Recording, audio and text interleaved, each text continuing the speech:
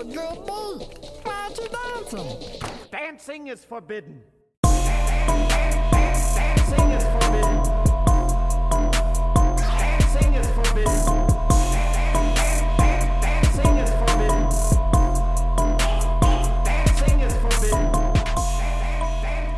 Dancing is forbidden. Yoo-hoo, running crew, welcome to Dancing is Forbidden, an Aqua Teen Hunger Force exploration. I am Ronnie, and on this podcast, I am watching through and talking about every Aqua Teen episode, one episode at a time. And the episode we are watching through and talking about this week is Season 2, Episode 24, The Last One. For we are Monday, Tuesday, Wednesday, Thursday, Friday, Saturday, Monday. No, it's just 1 week. Please stop. The Last One premiering December 31st, 2003. And this is it. This is the last episode of Season 2. This is the last episode of 2003. In fact, the working title on this episode was, quote, The Last Fucking One for 2003, end quote. That's what I guess they originally wanted to call it as per the commentary. But yeah, The Last One, closing out Season 2, the longest season of Aqua Teen Hunger Force. And this one is so fun because they bring in just all these villains from the first two seasons of the show, all these classic villains interacting. It's just such a great time. This is just one of those classic episodes, and I'm excited to go through it. Our last episode of Season 2. I can't believe we're already here, and I can't wait to see what The Last One has in store for us. But until then, I have one piece of housekeeping, one piece of a bit of a correction here from our Matt Malero interview. I assumed when Matt said that they were making 5 new Aqua Teens that he meant films, but it is now looking to be episodes from what I'm hearing from other people involved in the show. So still, there's no official confirmation, but because Matt and I were talking about Aqua Teen films, I really thought he meant there was 5 new Aqua Teen films coming when he said they're making 5 new Aqua Teens. But again, I assume he meant episodes there. That would make more sense than 5 movies off the bat. So just wanted to correct myself here because I try and always report accurately on the podcast. So again, apologies there. And of course, going forward, I will keep you updated on any more things that I hear. But again, it's looking to be 5 more episodes and not films. That's all I'm kind of hearing at the moment. But all right, that's it for our housekeeping this week. Moving on, we've got some community stuff. We've got 2 voice messages that I'm very, very excited to play, very excited to share for you. I've been saving these for this episode because, I like to play these during deep dives, and it's been a hot minute since we've done a deep dive. So, Jay Rain, also known online as Mekuyashima, hopefully I pronounced that somewhat close to correctly. They left us a voice message here. We've got an Aqua Teen origin story. Buckle in, folks, because these are my favorite. Let's see how Jay Rain got into Aqua Teen. Hello, Aqua Teen Pod. I'm Jay, and I'd like to tell my story on how I got to watch and ended up loving this amazing show. When I was 5 years old, Adult Swim first aired in my country, and my father and I would watch it every weekend, including Aqua Teen Hunger Force. But Adult Swim didn't do so well here, so it was canceled some years later and began airing in other channels. 6 years later, when I was 12, I remembered Aqua Teen existed and tried to look up for some episodes to watch, but I couldn't get them anywhere. Until 9 more years later, when HBO Max was launched here in Latin America in July 2021. That was when Aqua Teen and I crossed paths again to stay together from then on. Surprisingly, I fell insanely in love with Carl, and I mean our Carl, and I even made a self-insert for Aqua Teen called Sulem, who is Carl's girlfriend. I have some art of her in my Instagram account, and everyone who meets her seems to like her instantly. None of my other OCs have that effect. I absolutely loved the Plantasm movie. I also loved every new character. Everything about it was truly fantastic, and I really can't stop watching it. And I'm also waiting for that sequel. I hope you liked my story. Your podcast is amazing, and I hope to catch up on it during the holiday break, as I'll be off from college. Bye! Jay, thank you so much for your Aqua Teen origin story. It's always so just intriguing to me to hear Aqua Teen fans from other countries and like how they found the show, how the show resonated with them. I have to wonder, was the show subbed? Was it dubbed?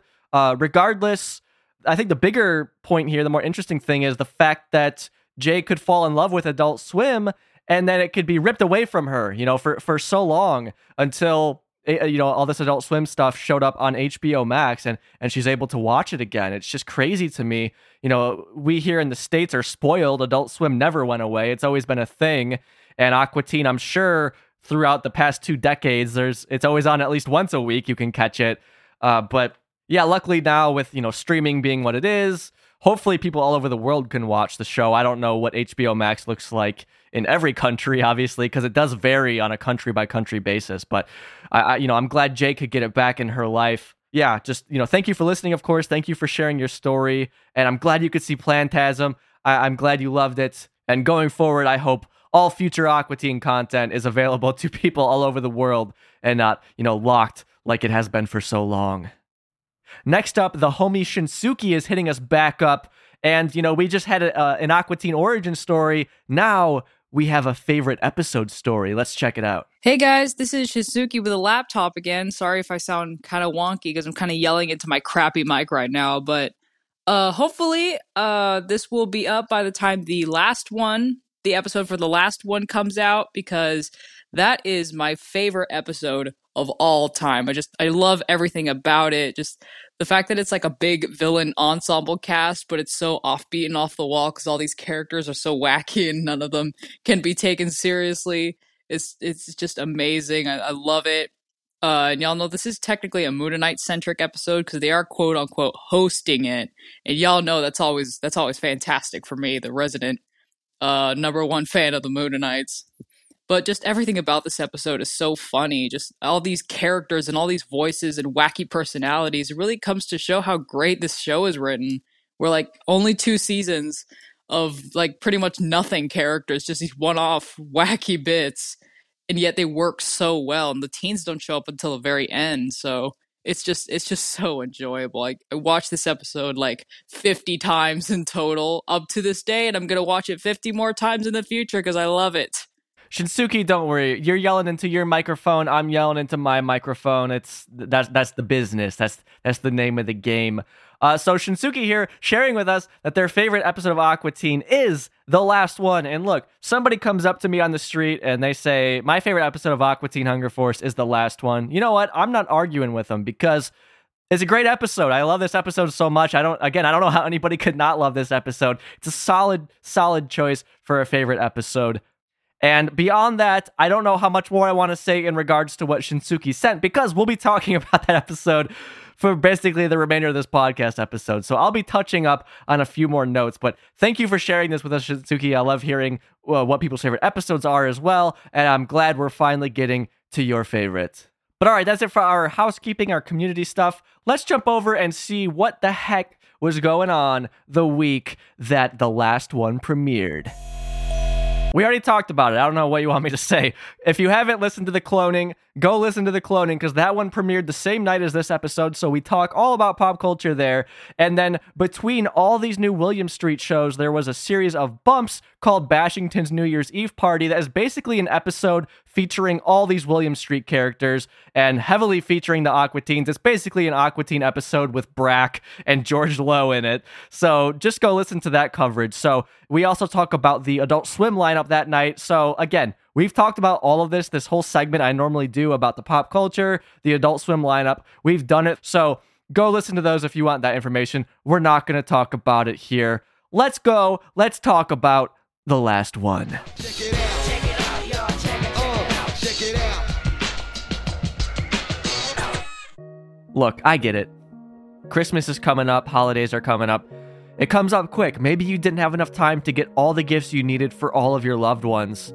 I'm here to tell you, you're not the only one. I'm in a similar situation, but fear not, because I've got the place for you. Little Falls Trophy and Engraving Incorporated, they've got you covered for all your custom trophy needs. Located in one convenient location, head on down to 555 Route 46 East Little Falls, New Jersey, and use discount code Monday, Tuesday, Wednesday, Thursday, Friday, Saturday, Sunday for 5% off your next participation trophy order. But the deals don't stop there. You have until December 24th, that's right, the day before Christmas.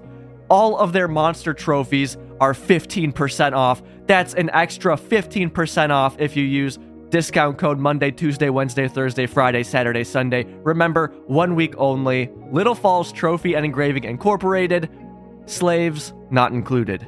Gotta pass those trophies out yourself. This episode of Dancing is Forbidden is also, as always, brought to you by the wonderful Moonmasters over at patreon.com/dancingisforbidden. These absolute units are supporting monthly to keep this silly podcast going, and coming on board into the Moonmaster mix at the duffel bag of cash tier, we have Campbell. Campbell, thank you so much for joining, and also apologies because Campbell joined a while ago, but we haven't done a deep dive since then, and I like to do these during the deep dive. So Campbell, glad to have you on board. I hope you are enjoying all the exclusive content over there. And in case you're unfamiliar with Patreon, you subscribe at a certain tier, and at the $5 and up a month tier, you get access to all sorts of, exclusive episodes there. And the way it works is you get a custom RSS feed. You can put it into whatever podcast app you use, except for Spotify. Blame Spotify, not Patreon. They don't support RSS feeds for whatever reason. You plug it into your podcast app, and you listen to it there like any other podcast. And if you are on Spotify, no worries. You can listen on the Patreon app and at patreon.com, or download them suckers and just listen to them however else you want to. Campbell, you're a beast, and I hope all that exclusive content is rocking you like a hurricane. Coming up next, Aqua Teen Hunger Force. The last one premiering December 31st, 2003, with a TV-14V rating for violence, which makes sense because a lot of the villains in this episode end up dying. Spoiler alert. But also there is kind of a somewhat sexual scene too with the frat aliens that I could see that contributing to the 14 rating on this one. So moving on from that, lots of guest voice actors here. I'm not going to list all of them now. We'll talk a little bit about them as we get to them throughout the episode. But of course, we have talked about all these guys on the podcast because they've already, these characters have been in Aqua Teen. There are no new characters in this episode, but there are a lot, an assload of returning characters. Something interesting about this episode is it doesn't really have a cold open. There is no Dr. Weird opening here, but also it does not play the theme song. It cuts right into the episode. So this being the longest Aqua Teen episode up until this point, and just one of the longest Aqua Teen episodes ever because of that, because there is no, 1 minute intro theme song. It cuts right to the episode, which is very cool. So we've got a little bit more to talk about today than normally, because I always just cut the theme song out, as you know. But let's take a step back here, okay? Because there's no Dr. Weird opening here, but this one is almost like an extension of the cloning to a certain extent, particularly involving the Dr. Weird skit. Because in that skit, they are saying, sorry, we can't come to your ice cream social, to the Mooninites. Well, turns out Dr. Weird and Steve, they were being invited to this summit of villains. That's what that was about, because as we cut into the episode soon, we will hear that all of the villains there, they all got different invitations, and the invitations were seemingly tailored to each individual villain to try and get them to come to this. So that was really the Mooninites inviting Dr. Weird and Steve, but Dr. Weird and Steve, they had become one. They were unable to attend. And I know there are some people who take gripe with that. They might still love this episode, but they say, hey, how can you have all the villains but no Dr. Weird and Steve? We'll get into that a little bit later. But yeah, pretty high concept here that the previous episode's cold open, which of course these episodes aired the same night, so this was intentional. That previous episode's cold open was really a tie-in to this one. So this one doesn't have a Dr. Weird cold open, but in a way it kind of does. Now, an episode this big with all this voice talent, you may be wondering, how did that happen? How could they afford that? I asked Matt about this. Let's hear what he has to say. I think we ended up just having an excess amount of money left over from not spending so much during the season. There you go. That explains how they could afford the 13 plus voice actors on this 11-minute episode that is, unheard of for any other episode, which is shocking, man. Like, if they had all this money left over for the season, this was a big season, 24 episodes. That's incredible that they were able to save that much. But also, a show like Aqua Teen, these editors are really good. These animators are really good. They really know how to work quickly, cheaply, and it makes sense. They had, a little extra money in the coffers here to pull off just one of the coolest Aqua Teen episodes ever. And according to the commentary, it took about a month to gather everyone up to do the voices for this episode. And a tie-in to Bashington's New Year's Eve, of course, the bumps that played between all these episodes on this night. We had all the William Street characters coming together. Well, this episode is similar to that because we have all these villains coming together and interacting. Villains we never saw interact before. That we get to see all their, comedic styles and stuff play together. Very, very, very fun. Let's jump into it here. Okay, so first of all, of course, we've already talked about these characters, so I'm not really going to explain them visually. You know what they look like. So we open in on what is like a fake out. We think we're going to get a Dr. Weird intro like we always do. But then it very quickly cuts away up into the sky to the moon. We zoom in on the moon and we see this giant glass dome on the moon. And there's a sign out front. It says Convention Center and it says Welcome Villains. But the first E in welcome is missing. And the letters that are on this letter board, they're a mix of red and black. So this looks kind of cheaply put together here. But we see just all these Aqua Teen villains standing around. And then we see a stage is set up. And then a banner inside that says, Welcome Villains. Welcome is spelled like how you would expect it to be, uppercase W. Everything else is lowercase. But then Villains is all in caps. So we're on the moon here. It's really funny, this center here. It's just so absurd that there's this convention center on the moon. There's a little parking lot outside and stuff. But yeah, we see that really quickly. And then we cut inside and we see our first pair of villains. We have Major Shake, played by the legendary Matt Harrigan, talking to the Rabot, the very first Aqua Teen villain. I guess if you don't want to count Dr. Weird. We see the Rabot here, and they are having a conversation, but, it's a pretty one-sided conversation, as you would expect.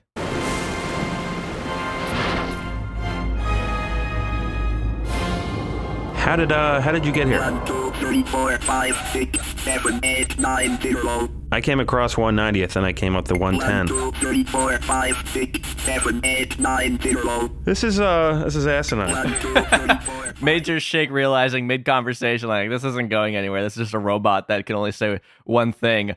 So we think. But onto the voice of the Rabot. I don't remember exactly what I said in the Rabot episode. I feel like I said it was like a text-to-speech generator, and I guess ultimately it is. But I later found out that they got the voice for the Rabot from a special effects package. So this was, meant to be like a robot's voice or something, and they threw it in. So they didn't type out really what it said, to my knowledge. They just kind of had this audio that they bought, and this was included in that. So that's how the Rabot got his voice. Back to what Major Shake said, though. He said he came across the 190th, then the 110. I tried kind of looking that up, but it's so vague, I couldn't really find anything. I was like, are these roads in Atlanta? Maybe that's what he's referencing, but I couldn't really figure anything out, unfortunately. But of course, just funny that he's talking about a highway system when it's like, these characters came from the Earth, really, to the moon, so it doesn't make any sense, like, that's how he's talking about it. Or these are supposed to be moon roads, who knows? I mean, we did see Major Shake in the Bad Replicant episode. He was born in space, basically. I mean, he was created by the Plutonians in a spaceship, so him being here isn't so crazy. But some of these other characters being here, some of them aren't crazy at all because they are literally aliens. But then other ones, for example, we'll see Happy Time Harry. It's like really funny. It's like he's a doll. How did he get up here? Anyways, moving on, we have a very short clip here. We have the Wisdom Cube as played by John Schnepp. I guess I should say he's the dumbass Ahedratron. That's what he is, played by John Schnepp, and he's going to be talking to the Brownie Monsters from the third episode of Aqua Teen, Bus of the Undead. We saw them very briefly at the end, and they are going to be here at this meeting of villains. Hey, Brownie Monsters! You guys are weird.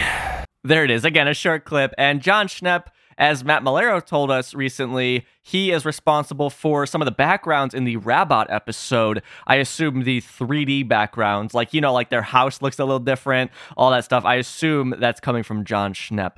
And again, I'm fighting my impulse here to tell you more about these guys. Just go listen to their respective episodes if you want to hear more information on who these voice actors are. John Schnepp, he was pretty big in production stuff. He did a lot of stuff on Space Ghost. He did a lot of stuff on Metalocalypse and a billion other shows. So I'll leave that there. Let's keep moving on. Something I forgot to mention was, this is basically an auditorium. So the floors look like a gym floor, which is, I don't know why, I really like that. So now we're going to cut over. We're going to see a big group of characters now. We're going to see the Frat Aliens, DP and Skeeter, of course, both played by Patton Oswalt. We're going to see Bingo, the floating clown head from The Clowning. We don't see the styrofoam head here, but we do see Bingo, the clown head. who, I mean, he doesn't speak. He just makes a honking noise and we see his text. Again, that's such a cool episode. There's so much like weird lore behind the scenes stuff there. Go check that podcast episode out if you haven't. I could go on about that forever. But we see Bingo here, and then we see Travis of the Cosmos from Super Spore, of course, played by Brooks Brazelman. Brooks gave us a lot of background information on that podcast episode. So, the same applies here, I suppose. And he has taken over the mind of Randy the Astonishing from Circus. Randy played by Matt Malero, although when we hear his voice here, it will be Brooks Brazelman. So we have Travis using Randy as a means to communicate with other people. Like his sucker thing is going into Randy's brain. His head is all infected, just like Shake's, head was. And then Randy's eyes are rolled back in his head, just like Shake's were as well. Something new here, though, about Travis is he's wearing one of those, I don't know if it's supposed to be like puka shells, one of those necklaces that the frat aliens are wearing. So he seems to have rushed their fraternity, which is great.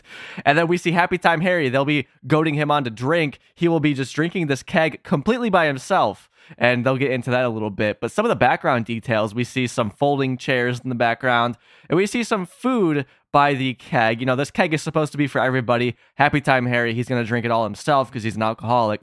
But up on the table, we see some red punch, we see paper plates, red Solo cups.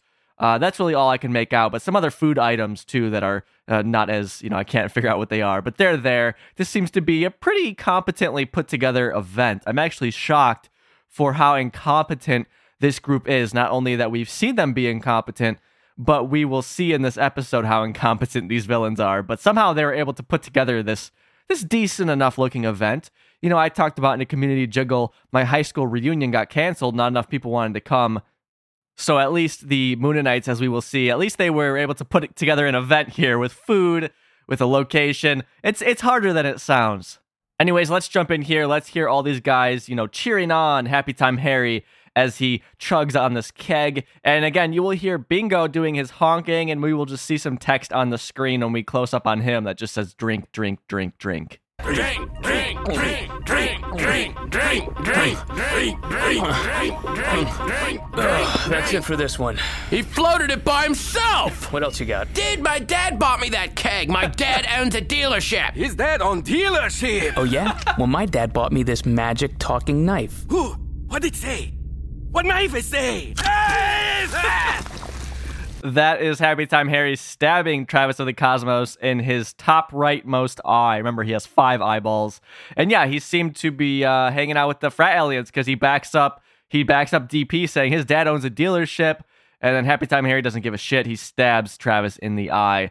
And yeah, that keg was supposed to be for everyone, but Happy Time Harry was no problem for him. He downed the whole thing by himself. So upon getting stabbed in the eye, Travis of the Cosmos retracted its link thing into itself. So now Randy the Astonishing, he is no longer controlled by Travis. He has his own free will, although he doesn't, he's not going to know where he is or what's going on, as we saw in Super Spore with Shake. Anyways, though, that is the first death we are going to see of these villains. I guess Travis just dies here from getting stabbed in the eye because we don't see him again for the rest of the episode. I don't suspect he would die from this, but also he's an alien creature, so I guess what do I know about that? I don't know nothing. I'm not the guy to ask. So moving on here, we're going to have, a couple things going on in our next short clip. We have we have Skeeter pushing DP away because DP wants to fight Happy Time Harry for drinking the entire keg that was for everybody, and which is weird that he's like so angry about this because he was telling Happy Time Harry to drink, right? He was joining in on the drink, drink, drink. So why can he be mad that Happy Time Harry did what he wanted him to do? Regardless, Skeeter's going to push DP away. Of course, that is not the last time we will see these guys here. He's going to push him away, avoid a fight. Then we're going to have Randy the Astonishing, played now by Matt Malero, asking Bingo if he can notice the hole in his head, the giant and disgusting infection. I need to mention, too, Randy the Astonishing, he is completely, in his nude state. The way we saw him at the end of Circus, he's not wearing his ringleader outfit or his trench coat. He's just nude here. I guess Travis of the Cosmos didn't care to give him any sort of clothing, although if he's freely an alien here, I guess it doesn't matter. But, we're going to get, of course, some text from Bingo because he doesn't actually speak. So I'll tell you what he says real quick. So, the way this scene plays out, we have Randy the Astonishing asking Bingo, about the hole in the back of his head.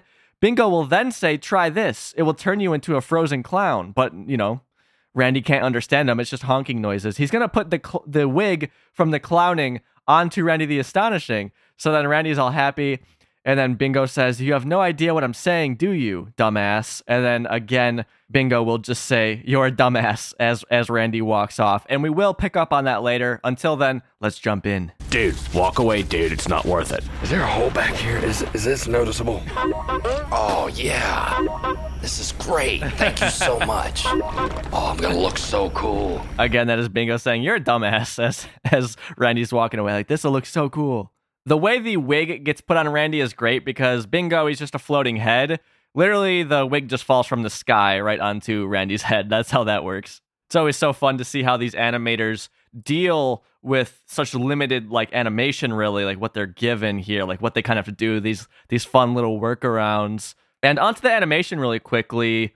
They talk a bit. There is a commentary track here, and there's also a script. So we will, of course, be referencing both of those throughout this. And in the commentary, J. Wade Edwards says, this was one of the most challenging episodes to work on. They had to make sure that all the characters work, but it came together without too many hitches, although they did have to rescan the Rabot character for this episode. Now, I'm a dummy, and I forgot to kind of be double-checking with the script, because you have to realize there's kind of a lot of extra content for this episode.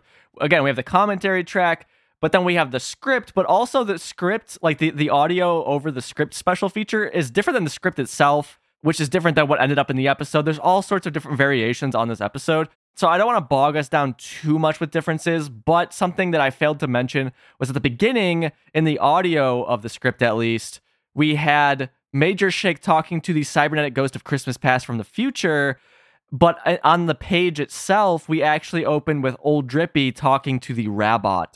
So you'll kind of hear how they move all this around throughout the episode. So all right, back to our episode though. Randy the Astonishing, he's going to wander off with his new do, his new wig, and we're going to see another group of characters. We have Romulox from PDA, played by my favorite comedian Todd Barry, and we see Oog from Supercomputer, played by John Glazer, standing next to Moth Monster Man, of course, played by H. John Benjamin. So all these guys, they're buddies. They all know each other, and it's fun to hear them share a scene here. And they all looked exactly how they did in their main episodes, except for Romulox. This time, he's still wearing the original yellows. He still has his little French mustache and his earrings.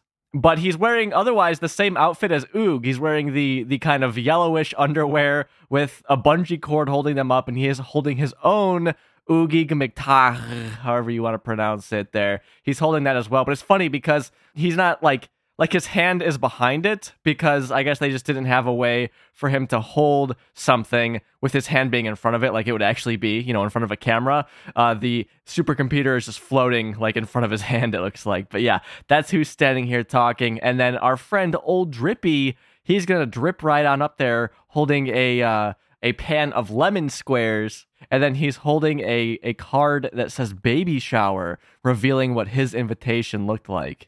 I bought a house in Belize. Oh, me always want go there. For, dirt cheap. Belize is a very expensive city, actually. It's a country.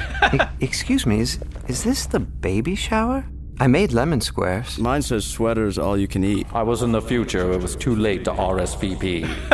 So we saw that cybernetic ghost, he was standing on the opposite side of Moth Monster Man. That's why you hear him at the end. But Moth Monster Man revealing that his invitation said free sweaters, all you can eat. We see on his card is a sweater. And then with Old Drippy, his baby shower card is very cartoony. It's written in blue, baby shower, really, cutesy font, a little teddy bear, little pink socks on the front, little balloons and stuff. Really, really cute here. And in the original script, at least the reading of it, they allude to Rabot getting an invitation that says disco party. That's why he showed up. But yeah, we have some conversation about Belize, which is, of course, a country, not a city. Romulox getting it wrong. Although Belize City is a city. Maybe that's what he was referring to. Although I don't suspect that it's a particularly expensive city to live in.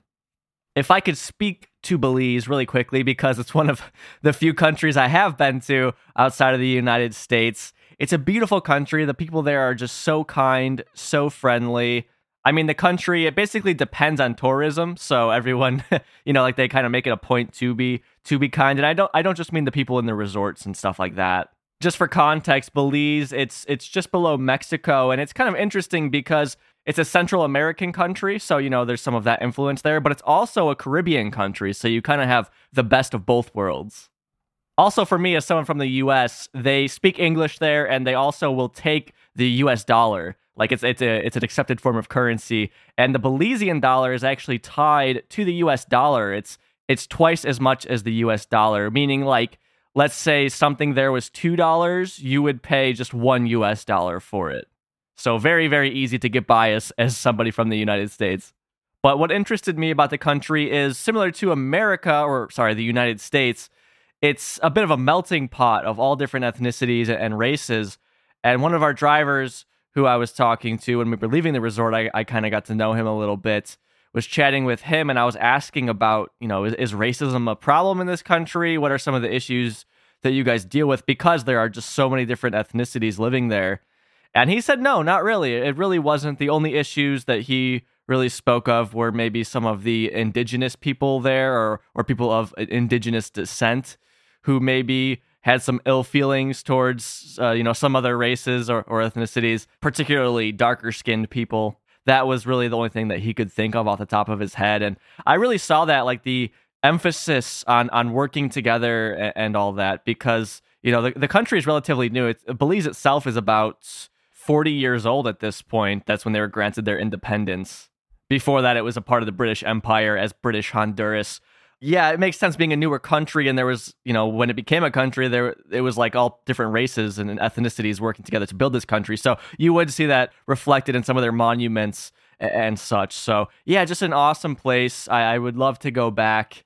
And contrary to what Romulus was hinting at, I did not find it to be particularly expensive. For example, they have a Coca-Cola plant there, and I found their pop or their soda pop, whatever you want to call it, to be about half the price of here for a bottle. So, you use that how you will. Interesting thing there is they didn't seem to have Diet Coke. They only had Coke Zero, which I'm fine with, but my wife wasn't crazy about that. And going back to a voice message we got earlier from Jay, she was talking about how in her country Adult Swim went away, and I was kind of touching on differences between countries. So I have YouTube Premium on my phone. They suckered me in with the free trial, and once I got it, I'm like, fuck, I can't go back. I can't go back to not using Premium because of the ads and stuff. But a really nice feature of YouTube Premium that I use more than anything else is the fact that it allows you to turn your phone off. Like, let's say you're listening to a podcast on YouTube, you can turn the phone off and listen. And that's what I use it a lot for. And to go to bed, I'll usually put something on YouTube on and go to sleep, right? Well, in Belize, they don't offer YouTube Premium for whatever reason. So I couldn't even turn my phone off with a TV show on YouTube on. I couldn't turn my phone off and listen. I had to leave the phone on. It was the dumbest thing in the entire world. Made absolutely no sense. It's not even like a content difference. It's not like, okay, you're going to show me ads here for whatever reason, whatever. I couldn't even turn my phone off and listen. Like, what the fuck is that? But just to give you an example of things that we take for granted in the U.S., for whatever reason, people in other countries can't do. It makes no sense. But yeah, Belize, awesome place. I don't really have anything bad to say about it other than one of the small airlines we had to take there, the woman who was taking our tickets was maybe a little rude. Maybe she was just having a bad day, but everyone else was super nice, super friendly. And yeah, check it out if you can. Back to our episode though, Romulus and Oog, they're still going to be standing there, and the Wisdom Cube is going to come in. He's going to make some comments. What did you two call each other last night? Check that out! Silence. Did you hear me? Did you? All right, so I got to cut in here. Basically, Romulus just walks off, and then we will go to the Moon and Knights. But before we do that, I want to talk a little bit about a deleted clip. Well, not really deleted, just something from the original script. Now, of course, like I said, Romulus was dressed up exactly like Oog. He's always trend chasing. However, in the original script, or at least like the readings through it and stuff, they had a lot more. Like, they had this whole back and forth between Oog and Romulus that goes on kind of throughout the episode. So let me play you the beginning of that. Poser. Me no know what you mean. Did you two call each other last night? Yeah, I called him on the telephone from my cave. Oh, hey, me live in cave. You know, Cro-Mag syntax is played out, all right? Repetitive modified inflection through future tense, That's what's going on in Europe. Yeah, shut up and fish. You shut up. You did shut up. Shut up tomorrow. Tomorrow you hell of up. Shut Silence. So already you could tell I love Todd Barry more than I could ever say on this podcast. You could tell it's a good idea to cut this, and they will continue to go back to this, kind of making jokes like this. So yeah, you had Romulus walking up to Oog, calling him a poser, and then the Wisdom Cube comes in, and they kind of get into a little scuffle here. Romulus flexing how much, how trendy he is. He's trend chasing over in Europe.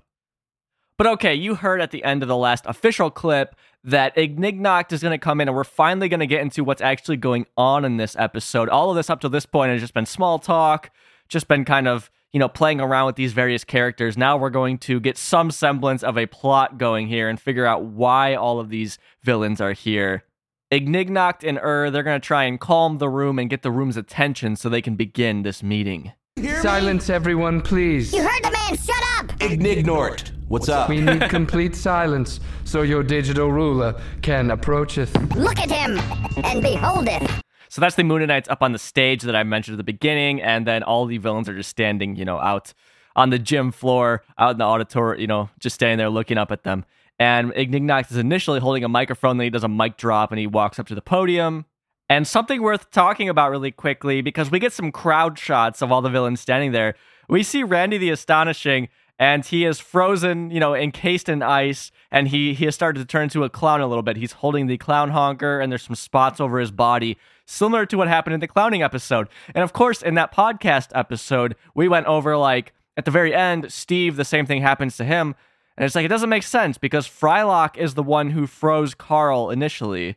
So why was Steve frozen? Now it's why is Randy frozen? Frylock was the one that did that to Carl. It's not like it just happened because he was a clown. So very funny. Maybe Frylock dipped in there and froze Randy, but, that's not likely at all. I think they just kind of forgot, how this happened, and they just decided, you turn into a clown and then you freeze. That's it.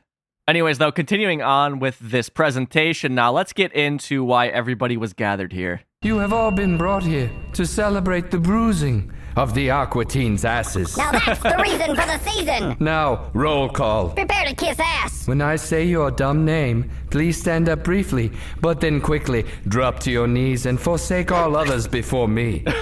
So, yeah, that's Ignignokt telling everyone to, for the roll call, they have to bow down to him, and, he's supposed to be the leader here.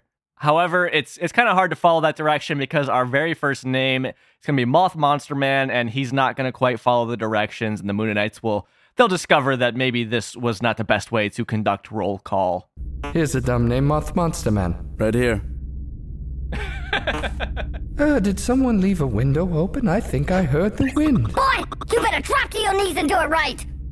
So who am I doing it to? Hang on. Who's he doing this to? Because no one told me. I didn't get to read the manual. All right, fine.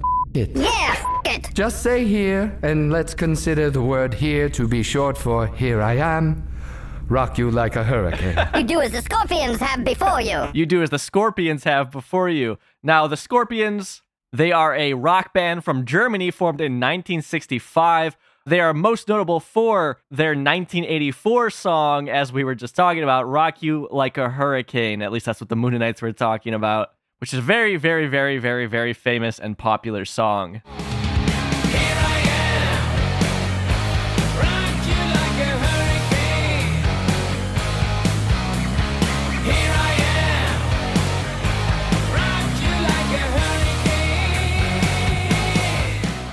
And 20 years later, Matt Malero and the Aqua Teen guys are still referencing Scorpions in the show because in Plantasm, as Matt mentioned, there is a Scorpions-esque riff that is played when Carl breaks through all the plants to save the Aqua Teens. That is Matt playing. He's doing an homage to Scorpions. And this won't be the last Scorpions reference in the episode, so we'll definitely be talking about them a tiny bit more. But okay, we're going to cut to Romulus now. He's going to answer the roll call in the new correct way.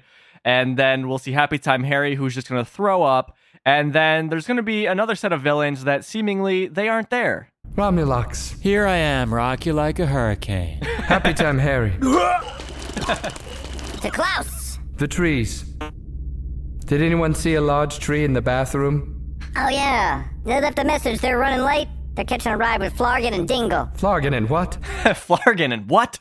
So, all right, let's start at the beginning of that clip. We have Romulox answering correctly. However, in the original script idea, this was done differently because remember, Romulox, he's adopting this new way of speaking. Let's check it out. Romulox. Here to where as I have been. I didn't realize that syntax had reached this far. How delightfully retro. So you have Ignignokt kind of like, wow, that's a throwback because, you know, the moon and space and everything, they're so advanced over what is going on in Europe and whatever Romulox is trying to emulate with his syntax. But again, all that stuff was cut from the real episode, and again, I think for a good call. It is kind of fun. You know, it's fun for super fans of the show to dive into that, but, you know, I think for the episode itself, just not needed whatsoever. From there, Happy Time Harry, he's going to barf, and then will yell out, "To Klaus!" And that is in reference to Klaus Meine, the singer-songwriter from Scorpions. You know, he's the lead man, so that's who is referencing there. There's a really weird, kind of funny thing on the Aqua Teen Hunger Force fandom wiki, and it is, in the character roll call, mentions a villain called the Klaus. No villain answers when he said it, and the Klaus isn't mentioned in any other time in the episode or entire series. This issue has baffled some fans over the years, but in the DVD commentary for the episode, it was revealed to be a simple reference to Scorpions, a rock band. And, like, I already knew that ahead of time. Like, I knew who Klaus was because I grew up kind of listening to this kind of music. So even as a kid, I got the Scorpions reference. But what I find funny here is it says, and this is just someone writing, so I'm just picking apart nothing here. But it says, for years, like, some fans were baffled over this. Who is Klaus, the villain? But then it says right after that, in the DVD commentary, it's like, well, how could you have been baffled? Just like, if you care enough to be baffled, you probably you probably own the DVDs and just fucking listen to the commentary. Like, it's not that big of a mystery. I don't know. I thought that was funny there. It's like, they were baffled for years, but also it was just there on the commentary. You could listen to it at any time. But after that, we get some discussion on like, oh, the trees aren't here, and it's revealed that they were going to catch a ride with the leprechauns because these are, you know, Earth creatures, right? So it's harder for them to get to space, I suppose. And we're gonna get some footage of these guys. We're gonna cut down to Earth. We're in a forest. We're gonna see what is supposed to be a spaceship made out of wood, and then tied to it are the two main trees from Revenge of the Trees, the ones played by Dave Willis and Matt Malero. And then we have Flargan and Merle. They are, you know, roped to the rocket ship as well. And then we have Dingle standing off to the side. And this rocket ship is just placed on a pile of dead leaves.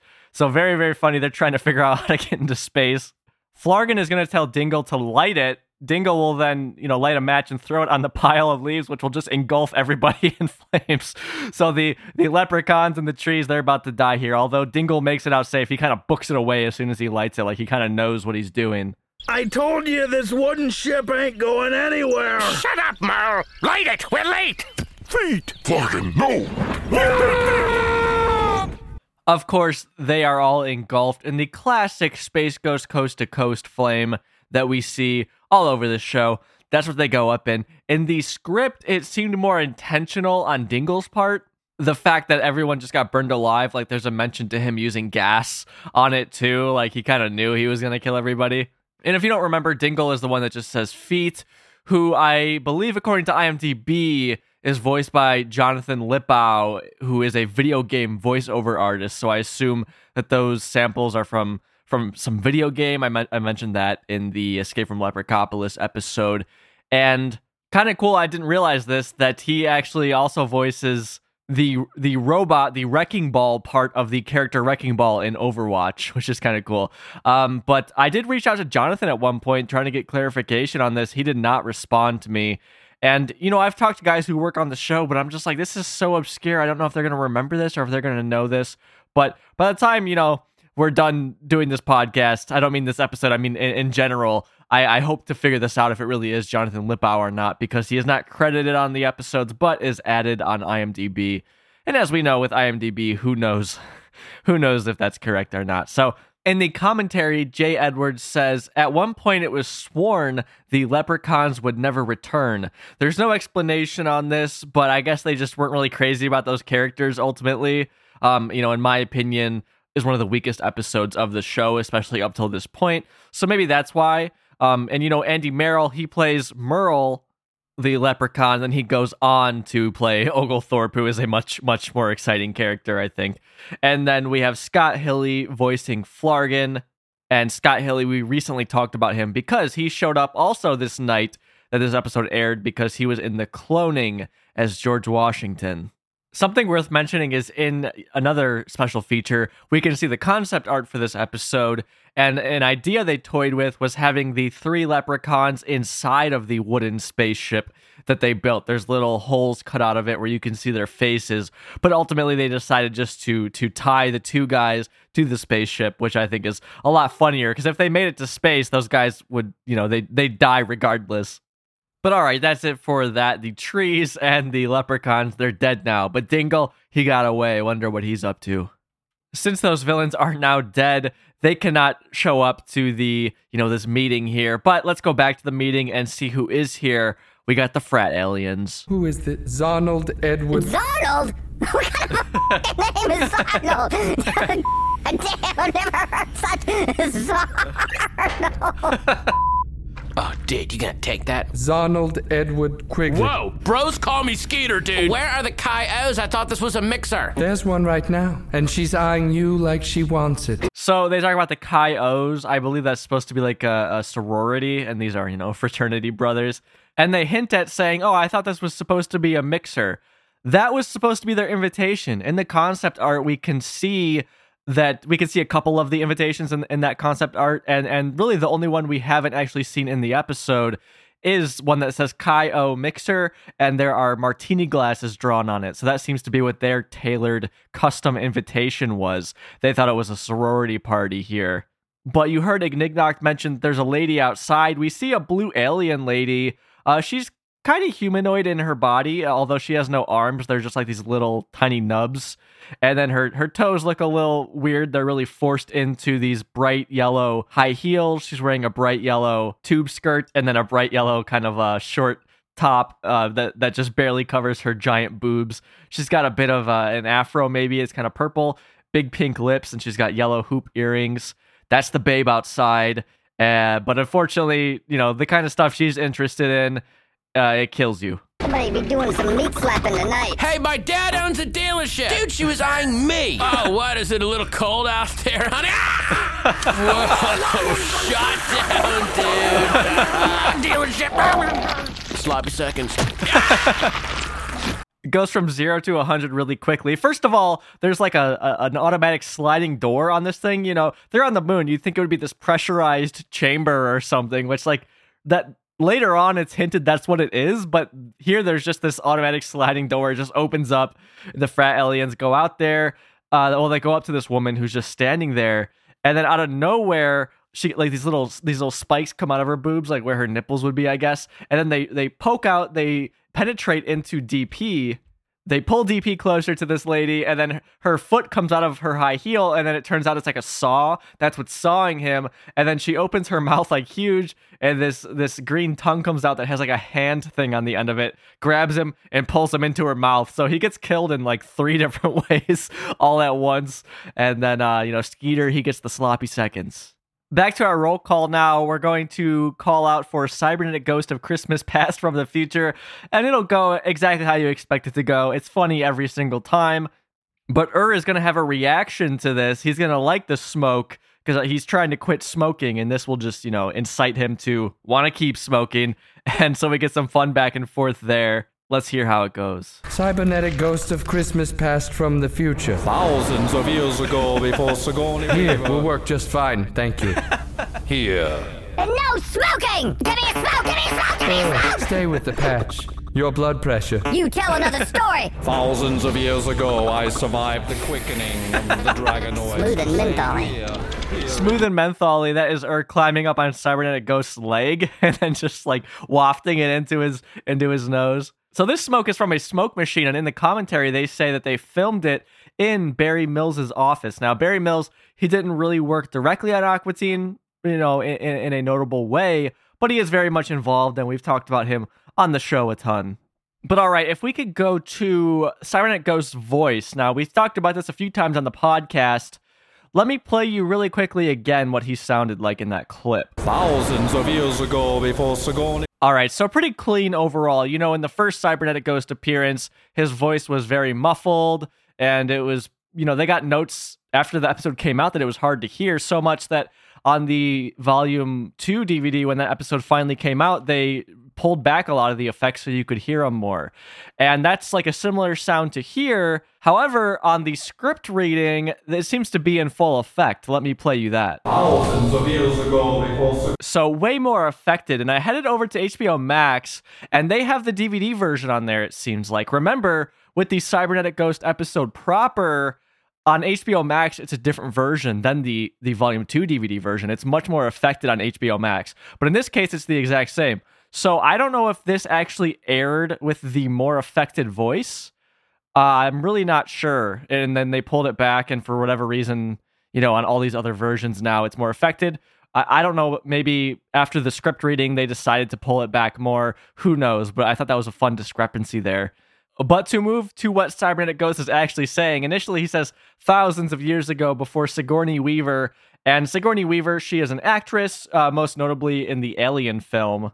And it looks like, you know, in 2022, she will be in the new Avatar film as well. So very famous actress, and definitely somebody that Matt Malero is familiar with. I mean, looking at the script here, all the dialogue written for Cybernetic Ghost just says thousands of years ago, ... So I guess, you know, Matt would just kind of go off on this. I wish I asked him more about this when we talked, but yeah, I guess he would just kind of go off and maybe make stuff up off the top of his head. I'm sure Dave and whoever else was recording would be feeding lines to him and stuff, just whatever they thought was funny in the moment. But in this case, it didn't seem to be written down. And then later, will tell Cybernetic Ghost to tell another story so he can, like, you know, try and inhale the smoke. But moving on to the second Cybernetic Ghost story, he says, thousands of years ago, I survived the quickening of the Dragonoids to say here. Then he kind of gets cut off. But yeah, he's like, he survived the quickening of the Dragonoids, so he's able to say here now. This story is going on too long, though. The brownie monsters, they're about to get jealous. They're about to get angry. They want to say here as well. They're about to butt in. I know, we're getting to you. Just wait your turn. You're coming up on the list. Okay, brownie monsters. So that is the brownie monsters. They're very excited to say here. And it's funny because they killed, or it's assumed that they killed Moth Monster Man in the Bus of the Undead episode. So it's funny that now they're just here with him, just like not even acknowledging each other, really. Very silly. Real quick to mention the script reading, this actually went on a little bit longer, and I think the joke really benefits from them trimming it down a bit. Let me play you the original read on that. I know, we're getting to you. Just wait your turn. You're coming up on the list. Very soon. Okay, brownie monsters. So in the finished episode, he just says K brownie monsters, which I like. It's a little bit more casual than in this longer version. He says, okay, brownie monsters. But yeah, you know, he says, oh, very soon. Like, they just drag it out. I don't know. I just think the cut down version is a bit funnier. Before we leave this, I just want to say visually, it's so funny because the brownie monsters are freaking out when they want to be called, and then Ignignokt's like, hold on, I'll call you. And then they just freeze in place, just like literally the animation just like stops mid-frame. They're just like hanging there, and then when they get called again, they just start freaking out again. I don't know. I really love that kind of animation style. So in our next clip, Ignignokt is going to call for Emery and Oglethorpe, the Plutonians. We will scan the room and see that they are clearly not there. Emery and Oglethorpe? We're not invited is the end of that sentence. Damn straight! Put a period on that! Plutonians ought to suck. Plutonians are to suck. That's kind of a throwback to an old internet kind of meme, I guess. To suck. That's a callback for sure. But you might have noticed the audio got muffled there. That's because while that's being said, we cut outside to the Plutonian ship, and we see that Emery, he is looking through this long telescope out the window at what's going on down at the convention center. And I want to make it clear they are driving past. Like, it would be very easy to see the Plutonian ship from inside the center. Maybe the invitation got lost in the mail. Maybe we weren't invited. Improbable! We went to high school together. Did you not see the yearbook? Yeah, I know. You told me all about the bus stop, but look at that. Looks like they're having fun in there. Ignore them! We are having fun in an important meeting with our own league. So Oglethorpe will talk about how they're going to start their own league. However, Emery alluded to some bus stop incident, and in the script reading, we get a bit more context to this. Did you not see the yearbook? Yeah, I know all We about used that. to ride the bus together. He pulled the knife at someone and got suspended, and I took the rap for it and was suspended with him. I don't know where I'm going with this story. Yeah, I know. You told me all about the bus stop. But So that wasn't in the script. I wonder if Andy Merrill was just making that up because he's like, I don't know where I'm going with this story. But yeah, supposedly Oglethorpe and Ignignokt were hanging out, or it could have been I guess. One of them pulled a knife, the Moonanite did, and then Oglethorpe, for whatever, he said he took the rap for it, but they both got suspended, so it's like he just needlessly got suspended. But they cut that out. I like that. I thought it was a fun little story, but you heard Andy Merrill saying, I don't know where I'm going with this, so that's maybe why they decided not to include it. Back to the official episode, though, Oglethorpe is saying how they're going to form their own league, and then he's going to talk to the Rush chairman, and the Rush chairman is Jigglebilly. He's there with his head still off because he tried to blow it off because Happy Time Harry made him depressed. He is the Rush chairman, and then he'll start jiggling, and Emery, he will run up there and start jiggling with him. Rush Chairman, tell us about the new pledge class. Hi, everybody. Come, man, start jiggling. I like jiggling. Stop vibrating, Emery. He's just trying to control us. And of course, this not being the first time we have seen Jigglebilly since the Dumber Dolls episode. We've seen Meatwad, pull him out of himself before. I don't know how he got here, but he got here somehow. We're going to cut back inside now, where they're going to be calling for MCP Pants. They can't see him anywhere in his spider form, but he is there. He's there. He's a little worm with, of course, a diaper and a shower cap on. He is there. They just couldn't see him. Don't worry about it. Did anyone see an 8-foot spider wearing a diaper in the parking lot anywhere? I did see that spider, but when I was in this parking lot, it was about 375,000 years ago. Down here, my Negroes, it's me, MCP! Never mind. Never mind. Cybernetic Ghost was about to tell another story, but he got cut off really quickly.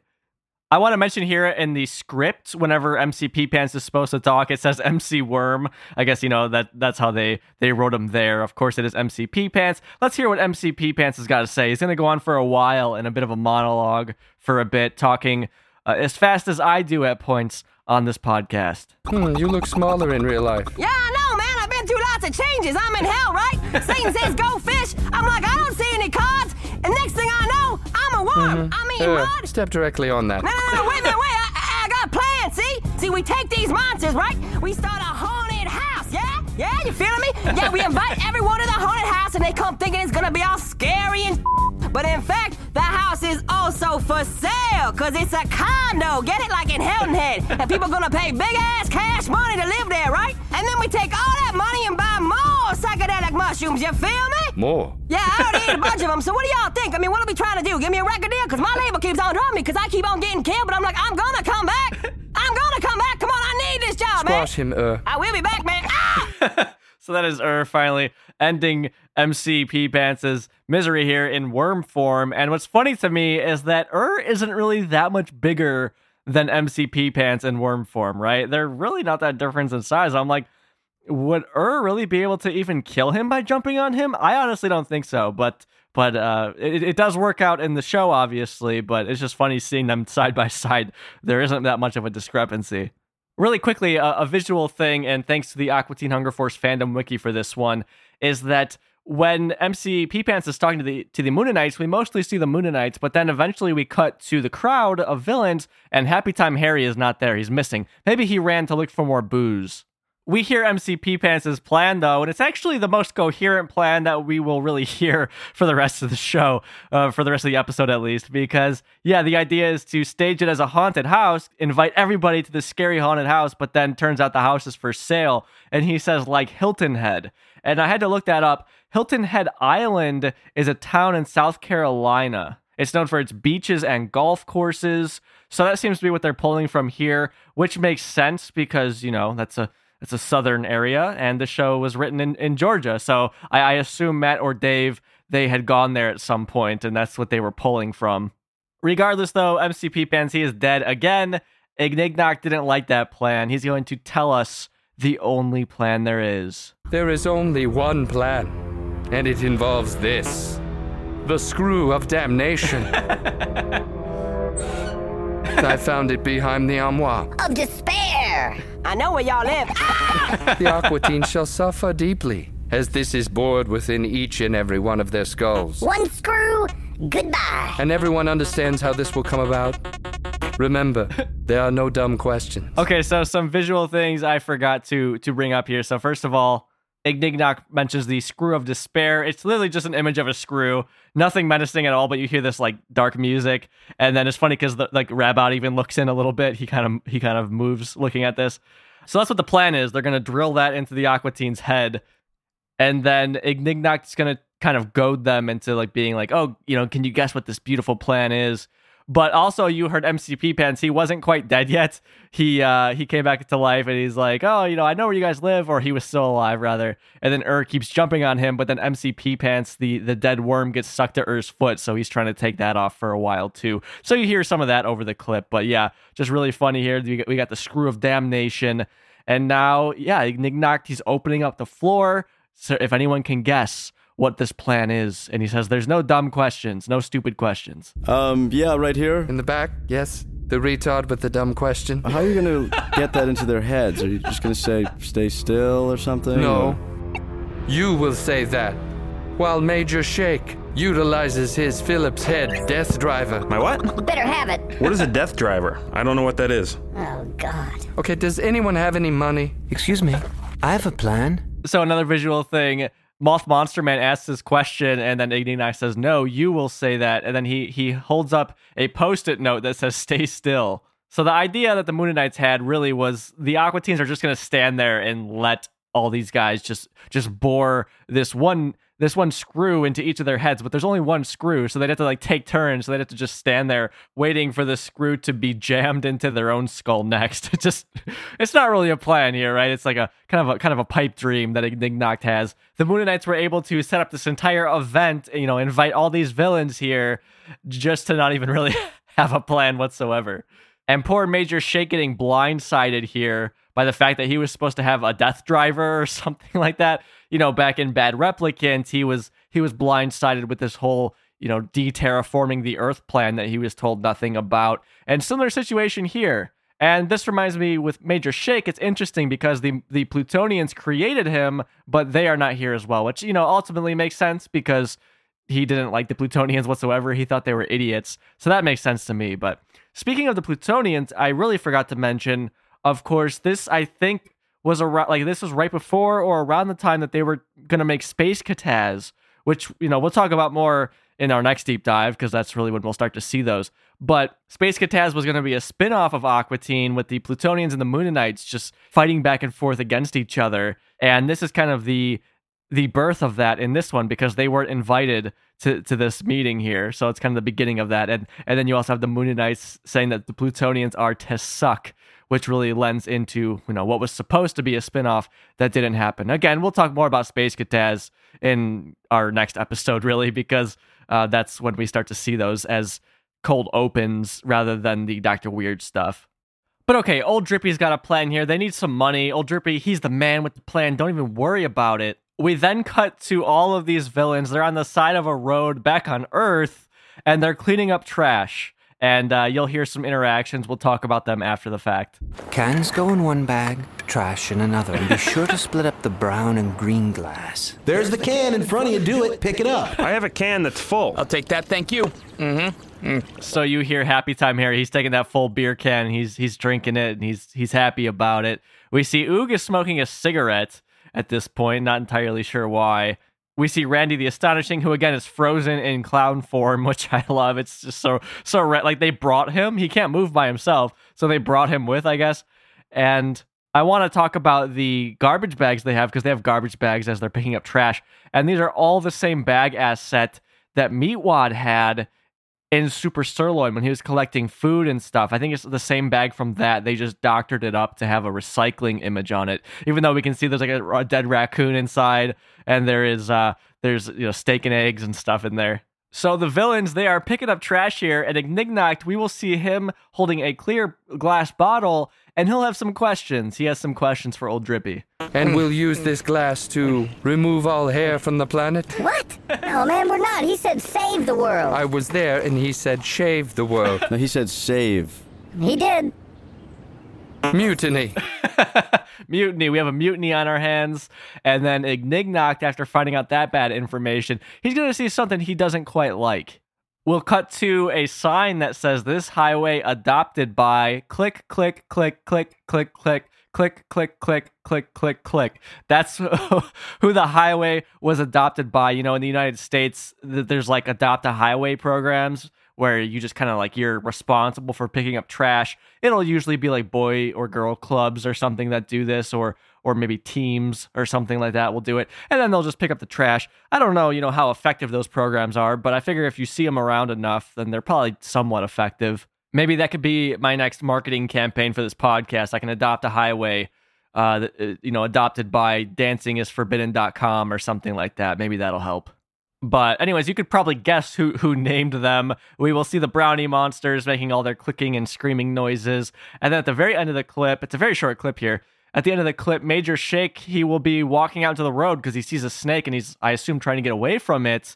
And then he gets hit by a truck. And who named us click, click, click, click, click, click, click? Hey, there's a snake over here. Poor Major Shake getting killed by the DNM transport truck, which we've talked about in the podcast before. My speculation, DNM is for Dave and Matt, but who knows? But yeah, poor Major Shake, he just ran out into the road there, killed by a truck, which of course, if you freeze frame it, there's no one actually driving the truck, which I love. Must be one of those self-driving trucks. I guess Aqua Teen predicted the future. But you'll notice Ignignokt, he only said half of the name. He only said click 6 times, when really it's on the board 12 times. I just want to point that one out. From there, we get a fun quick cut. We are back on the moon outside of the convention center. We see all the brownie monsters, and they have red bandanas kind of tied around their eyes. They're all just standing there, and they have cigarettes in their mouths for some reason. Not really sure, but what's going on here is a firing squad, and there's one of the infamous slow Moonanite bullets just inching towards them while they can't see what's going on. I don't know if this is a reference to a specific film, like this setup with the red bandana and the cigarette. I tried looking for it, I couldn't find anything, but that's what we open to, and then Ignignokt will be coming back inside, and there will be some chatter from the villains. But before we get to that, because in this official clip, they just instantly come inside, like, it's just implied, you know, that they're about to get killed. However, in the script, the Moonanites kind of talked about what they were going to do to the brownie monsters. Ready! Aim! Fire! Take it in the brain like a man! It's better that it's done quickly like this. Yeah, so they don't suffer, because suffering's for losers and poor people. So that's what the Moonanites were supposed to say. I suppose it's possible that, you know, in the lore of the show, they did say this still. We just didn't see it because it cuts to them coming inside. So let's jump into the official clip now. Again, we will just see the brownie monsters out there with the bullet, and then we will get Oog talking about being hungry, and then we will see the sun-dried tomatoes from the Broodwitch episode, and the disembodied voice will encourage him to eat the tomatoes. However, Romulus, he's going to get jealous. Okay, what have we all learned today? Me hungry. When we break for lunch? Well, if you're hungry, there's some sun-dried tomatoes next to you. They're huge in Europe. Not bad. I mean, they're not the real deal, but... He disappeared. It's about damn time. So yeah, Romulus, he just gobbles those bad boys up and completely disappears. I want to mention that Oog, when he says he disappear, his mouth does not animate there. But not a ton to say about that clip. I'm glad they can bring in the Broodwitch voice here. Very, very funny, just to get Romulus to just eat them. And the funny thing is, look, I said I'm a Todd Berry fan. I know my Todd Berry. Todd Berry hates tomatoes. I don't think he would eat these. I guess I don't know his stance on sun-dried tomatoes. Because for me, I don't like raw tomatoes by themselves, but a sun-dried tomato, I can deal with it. Maybe he's the same. But the interesting thing is, in the script, you know, this was a 17-second clip here I just played for you. In the script, this is much longer. So let me play you the script reading of this. It goes on just a hell of a lot longer than we heard. Let's check it out. Okay, what have we all learned today? Me hungry. When we break for lunch? Me too, I'm starving. The only break you're going to get is the one I give to your silly face across your mouth.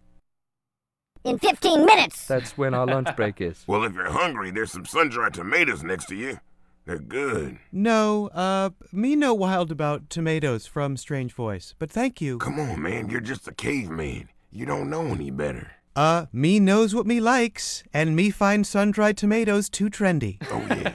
Yeah, they're huge in Europe. Really, they're trendy. I mean, become have they trend making more to me? It's about damn time. He disappear.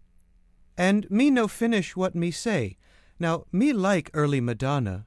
Me no like late Madonna. But me respect her as artist. Your views on Madonna differ from mine. And you're in my house now. So, much longer. Fun to hear, but, I think it's a good call to kind of cut all this stuff.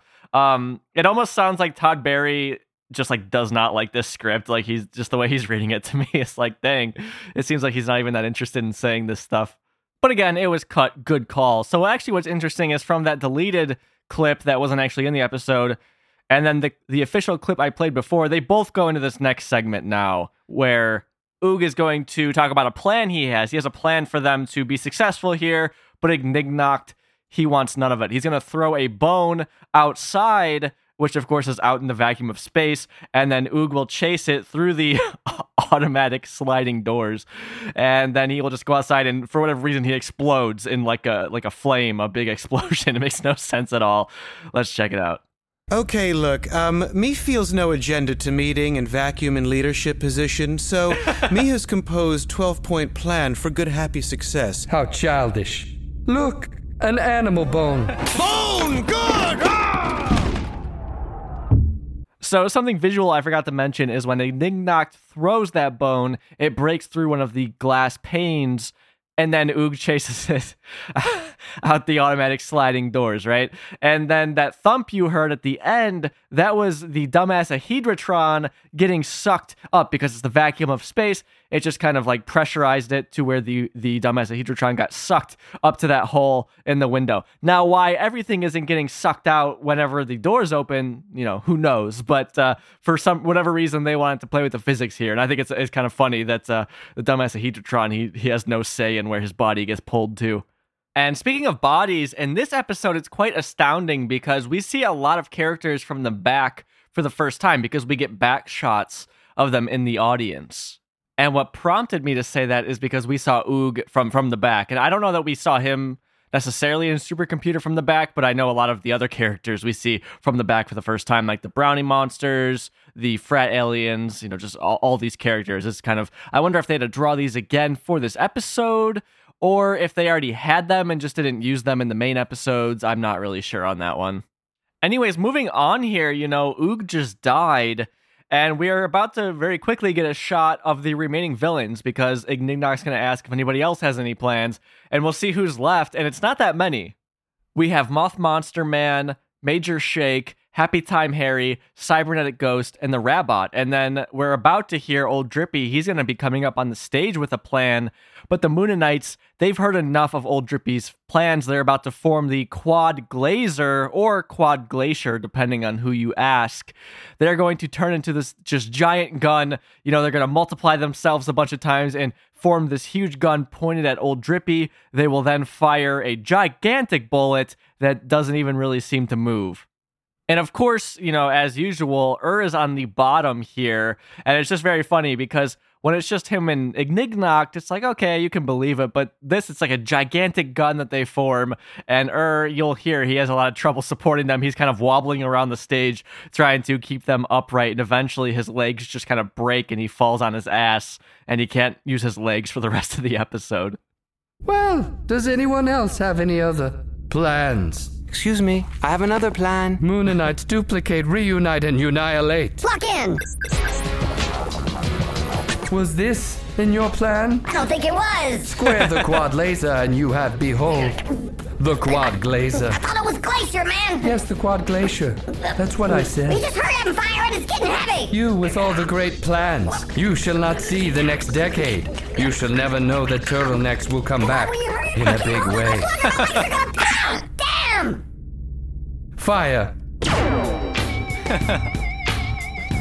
Why they call it the Glacier? Do you want it done fast, or do you want it done right? I just want it done. Damn! My legs! So we saw old Drippy. He was just kind of standing there, and he actually poked the bullet like with his hand. It's just gigantic. It takes up like the whole stage. He touches it with his hand. Like obviously, it doesn't seem that dangerous. We'll get to that in a second. Ignignokt made a bold claim that in the next decade, from 2003 to 2013, that turtlenecks would come back in a big way. Turtlenecks are also known as the polo neck or roll neck in other countries, or even skivvy, I guess, which is a garment, usually a sweater, with a close-fitting collar that folds over and covers the neck. So you're probably familiar with it.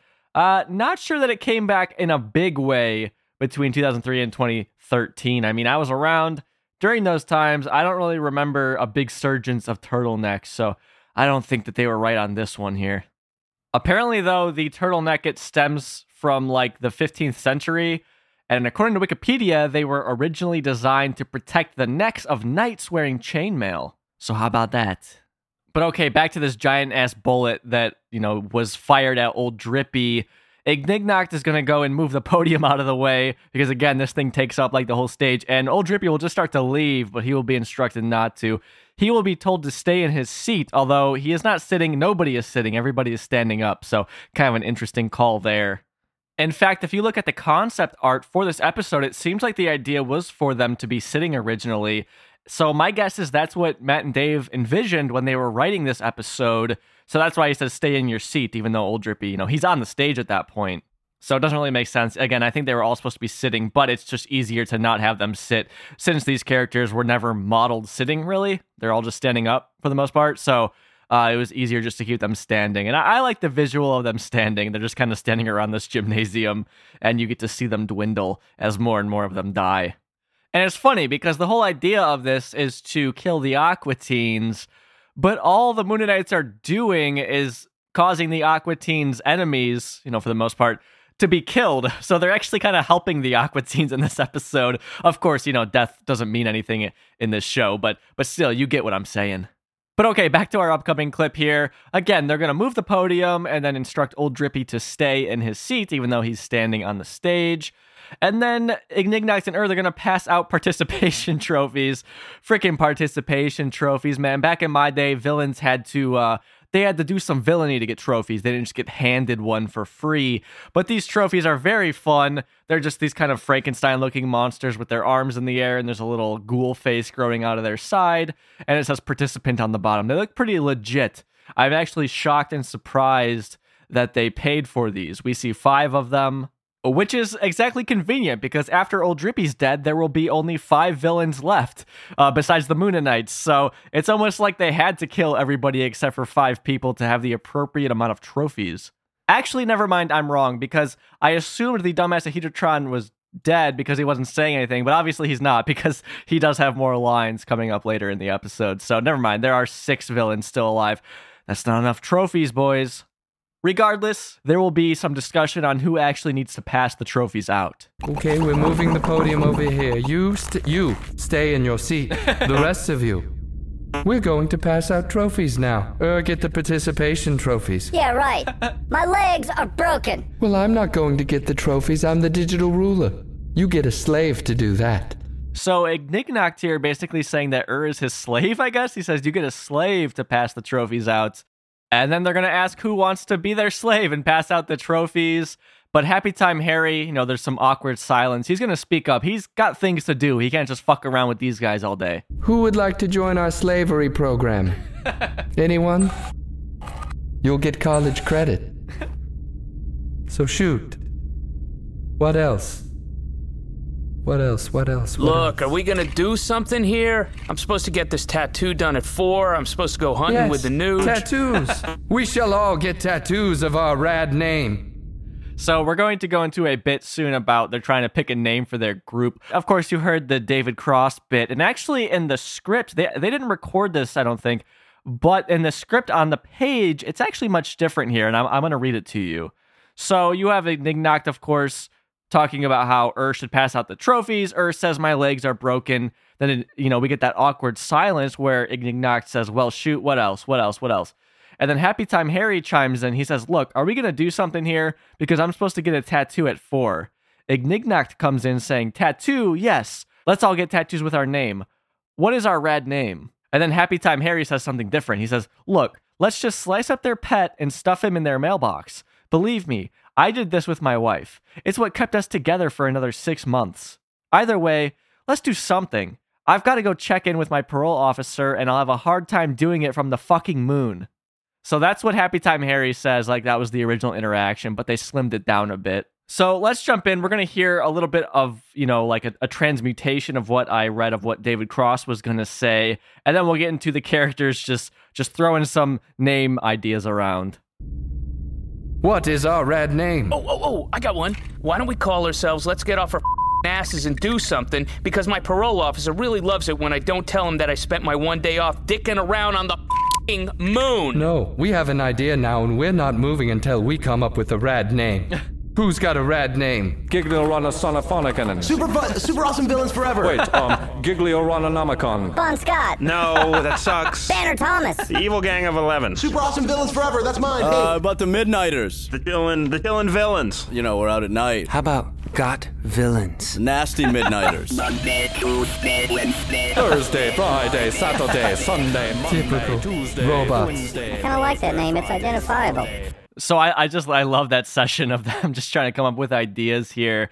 And throws out 2 rock people, because of course he's played by Matt Malero. We have Bon Scott, the original vocalist for AC/DC, and then Banner Thomas, who is the bass player from Molly Hatchet. But I have to wonder if Matt and Dave, they were, pulling on some session they were involved in where they had to come up with a name or some such thing, and it's just the dumbest shit that people are throwing out, like that you would never use in a million years. But ultimately they end up on one of the dumbest names, which is, the robot starts going off, Cybernetic Ghost, he likes it. Monday, Tuesday, Wednesday, Thursday, Friday, Saturday, Sunday. I mean, right, it is identifiable because, hey, that's something people are familiar with, and no one has been ballsy enough until now to name something that. But all right, moving on, we are going to cut now to the Aqua Teens house. Finally, we saw all this build up this entire time for this moment. It's finally time to destroy the Aqua Teens. And we just have the 5 villains before. So Old Drippy presumably got killed, and then they seemingly left the dumbass Hedrotron there, just stuck to the wall, because we don't see him here. So it's just Major Shake, Happy Time Harry, Moth Monster Man, Cybernetic Ghost, and the Rabot alongside the Moonanites. They will be at the Aqua Teens house, and Ur's legs are still broken, so he's still just sitting there with his legs all fucked up. It's really funny. And they will be goading the Aqua Teens to come out and fight their new group. Aqua Teens, come out and meet your doom. For we are Monday, Tuesday, Wednesday, Thursday, Friday, Saturday. Monday, Tuesday. No, it's just 1 week. Please stop. Throw the screw at him. Yes, launch the screw. Launch the screw of damnation, of course. You gotta love the Rabot and the Cybernetic Ghost joining in, and they just want to keep repeating the name. And I want to point out that Ignignok, he didn't have any names, ideas for this. He really didn't seem to have many ideas at all for this. He wants to be a leader, but he never has ideas. He relies on other people to come up with the ideas for these things because, again, with the name thing, everyone else submitted a few names, and he didn't submit anything. But I guess at least he did settle on this one. It's like, look, buddy, if you're not gonna contribute anything, then you can't complain that much. Before we move on to our next clip, I want to play a deleted clip here that was in the reading, and that is, they were talking about launching the screw at the Aqua Teens. Well, Happy Time Harry, he had another idea. He starts to douse himself in gasoline, says, light me on fire, and basically throw him at them. That's how he wants to go out. Throw me at him. This is how I want to die! The interesting thing, though, was that the plan in the script was not for them to actually light him on fire, not actually let him set himself on fire, because Happy Time Harry does show up later in the script, so obviously he couldn't have burned himself alive if he's still there, because he does come back up in the episode. So let's keep moving on with the official episode. We have, this whole villainous gang here ready to destroy the Aqua Teens. Carl from next door, he's going to let them know that they're in Honolulu. Yeah, they're in Honolulu. Oh, shoot, really? Well, when will they be back? What, you looking at me here? What do I look like to you? Brother, you look like a fat man in dire need of an ass bruising. Nice. If you see them, give them this note. Hang on a sec. So that note is the post-it note from earlier that says stay still. And a fun visual thing is when Ignignokt moves over to Carl's house to talk to him about the Aqua Teens not being home, he has to pick up and kind of drag him alongside him and then drop him in Carl's yard. I love their commitment to this bit of legs just being broken. But you heard Carl saying, hang on a sec, he's going to kind of like peek inside, and then you could clearly hear the Aqua Teens talking to him. And a fun visual thing is, like, while he's, like, leaning inside, Ignignokt will put the post-it note on Carl's leg. Hang on a sec. Don't get your mouth off of me. We moved to Honolulu. Shut up. Hey, you know what? They actually moved to Honolulu. You believe that?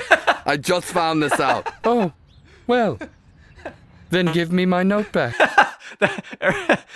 Ignignokt is just so fucking dumb that he's like, he didn't hear any of this. He just believes it. Oh, well, give me my note back. Like that's his big concern, not that somehow Carl just figured this out. You could clearly hear the Aqua Teens in there, just very funny.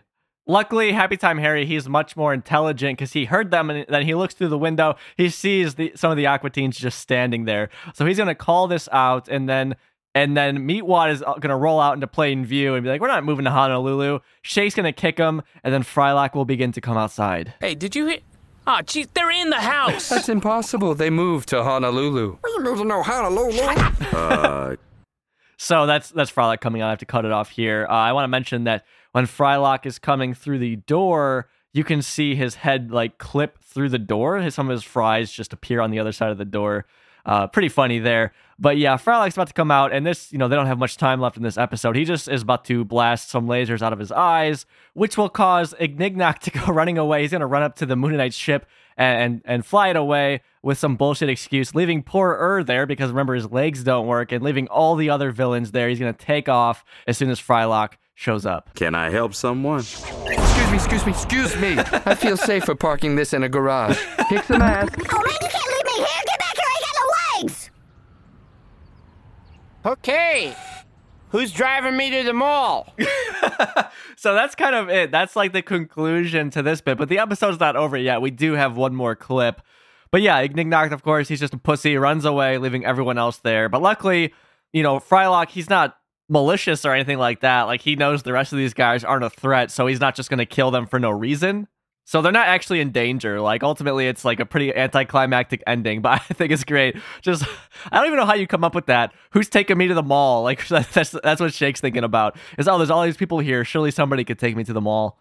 So I've got another deleted clip for you here, and this line, it was supposed to end the episode, spoken by Meatwad. However, this was not in the script, so it seems like it was an ad-lib that they were kind of playing with. They originally intended to use it at the end of the episode, but they decided to cut it. So let's give it a listen. Yeah, I need me a grass skirt. So that's it. Meatwad was saying, yeah, I need me a grass skirt, because there was all this talk of moving to Honolulu. So that's kind of where that's coming from. I think a good call to end it there. Of course, I should say this doesn't end the episode. We still have one more clip left, but this was supposed to end the Aqua Teen segment and really kind of end the episode. But let's jump to our last clip now. We are going to, from the Aqua Teens and the villains standing there, we're going to go down to hell, and we will see MCP Pants still in his worm form going to talk to Satan, but then the Wisdom Cube is there, or sorry, the dumbass Ahedratron. I guess there is a distinction of sorts. Seemingly the dumbass Ahedratron died at some point while he was stuck to the wall because there's, the broken glass. He got vacuumed up. Eventually died, not really sure how that works, but he's dead now, and he's going to be talking with Satan as well. Hey, Satan, my man, what's up? Yeah, shut up and fish! Satan-like funny box. Satan-like funny box. There was some visual elements to that. We had Satan blasting MCP Pants with a flame, and then he does the same thing to the dumbass Ahedratron, ending the episode, and we actually go into some custom outro music, which, of course, I will be slapping on the end of this episode, so stick around if you'd like to hear that. Always a fun time when we get this kind of custom music. And the last thing I want to bring up here, I know I've kind of failed to mention every single voice actor here, but if you've listened to all those podcast episodes about these villains originally, then you'll know who all the voice actors are. We have Satan here, who was played by Matt Malero, supposedly, previously, and then by Jim Fortier. Jim Fortier is credited on this episode, so I assume he's playing Satan here. That's my guess. The voice is so modulated and affected, it's hard to really know who it is. But Jim Fortier he's listed on this episode. I don't know who else he would have played, because he was in Revenge of the Trees, but he played the little shrub lawyer, and that character was not in this episode. So I assume it was Jim Fortier doing the voice on Satan here, but hard to tell. But yeah, that's the end of the last one, and before I can give you any of my thoughts on this episode as a whole, we gotta jump over, see what discussion was going on really January 1st of 2004, because this aired on the 31st late at night. The first day of 2004, people were coming in with some hot takes about this episode. There's two of them I think we should talk about. Of course, these coming from the Anime Superhero Forum, which back in the day was called the Toon Zone Forum. Link to this in the show notes if you want to see all the discussion on this forum.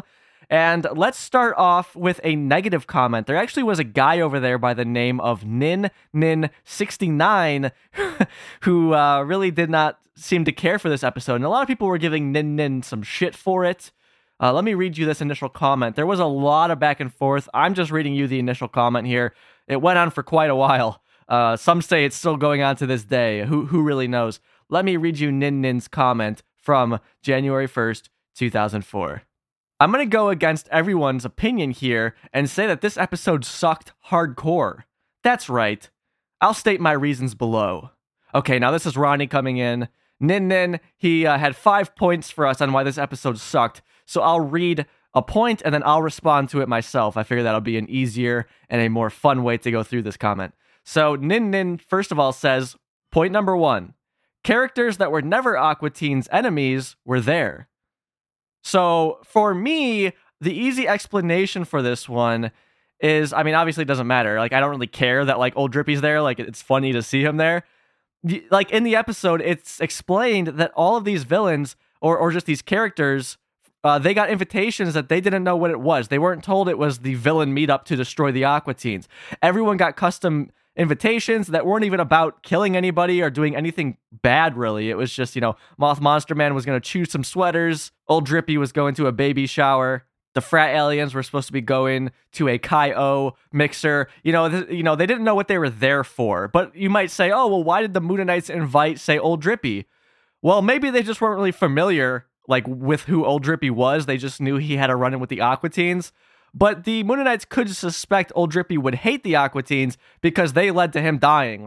Shake was horrible to Old Drippy. So it wasn't really an unfair assumption that Old Drippy would maybe want to get some vengeance on the Aqua Teens. Of course, Old Drippy is too nice to do that. But I think, there is explanation here as to Nin's complaint. Again, me personally, I don't really give a shit who was there. We'll get more into that in a little bit. But let's go on to our second point here from Nin. Nin says, Wizard, Love Mummy, and then in quotations, my favorite villain. The turkeys of Christmas Future and the Mail Order Bride were not there. Carl should have been there too and made things more interesting. All right, so this is Ronnie. My response to that is something I really liked about this episode was every villain we saw there wasn't just a set piece. They all had these interesting moments. They all had these cool interactions. We didn't just see, say, Willie Nelson just stand there and not say anything. That would have been honestly kind of a letdown, oh, Willie Nelson's here. What's he going to say? What's he going to say? And then by the end of the episode, he doesn't say anything. I'm glad that they only showed us villains that they actually were able to get the voice actors for and write actual interactions and parts for, okay? So I feel like it's kind of ridiculous to expect them to be able to bring every villain back. There just wasn't the time for that. I'm sure there was not the budget for that. They brought back a ton of villains, and this is just a personal complaint from Nin, and maybe they couldn't get Rita McGrath for Mail Order Bride. The turkeys of Christmas Future, maybe they already had the cybernetic ghost. It's kind of the same character, right? The Wizard, maybe they couldn't get Todd Hansen to do it. It's maybe they didn't bring some of these villains back because they knew they wouldn't be able to get the voice actors. This is just, really a personal complaint here because, a lot of my favorite villains were brought back, so I'm not really complaining. So let's move on to Nin's third point. Even though they set up the circumstances for Dr. Weird and Steve in the previous episode, it could have been better if Dr. Weird invited everyone to his lab. Not to mention the plot development and background story that the creators have been purposely hiding from us for now 3 seasons. Again, this is considered season 3 because it's the third year of Aqua Teen, even though as it's released, this is kind of considered the second season. Again, just a personal preference thing. I think it's fun to watch the Mooninites put it together, who are just incredibly incompetent. I feel like if you throw Dr. Weird into this mix, there's just too many big personalities then. I don't know. I don't really have a complaint with this. Especially because, I guess I'm kind of privileged in 2022. I know that Dr. Weird plays a big part in the 2007 film. So knowing that, I guess I'm not as bothered by it. But again, it's like with Dr. Weird in the mix, this would have just changed everything. I love the episode we got. So this was just, I don't know. And back to a previous point too, Nin said that Carl should have been there. There were no humans there, right? I mean, Svetlana being there from Mail Order Bride would have been weird, like in space. Like, she would have been freaked out by all these creatures. She wouldn't have really tried to work with them. Carl hates all these creatures, so it doesn't really make sense. Like we see him interact with them later. I mean, Carl being there could have been fun, but again, it would have just so drastically changed the episode that I can't even imagine what that would be like. And I like what we got, so I wouldn't want to change it. But yeah, again, with Dr. Weird and Steve not being there as well, doesn't really bother me. So it's just another personal complaint. On to number 4, Nin says, randomly killing characters while we're not watching. Not to mention killing other characters as a filler rather than a real plot purpose. Old Drippy and the Brownie monsters were understandable.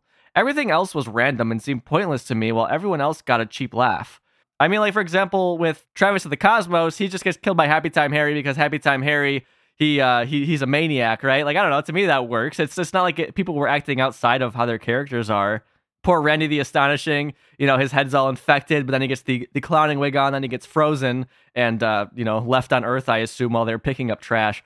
I don't know. To me, it's like, ultimately, it's Aqua Teen, right? Like, I don't know.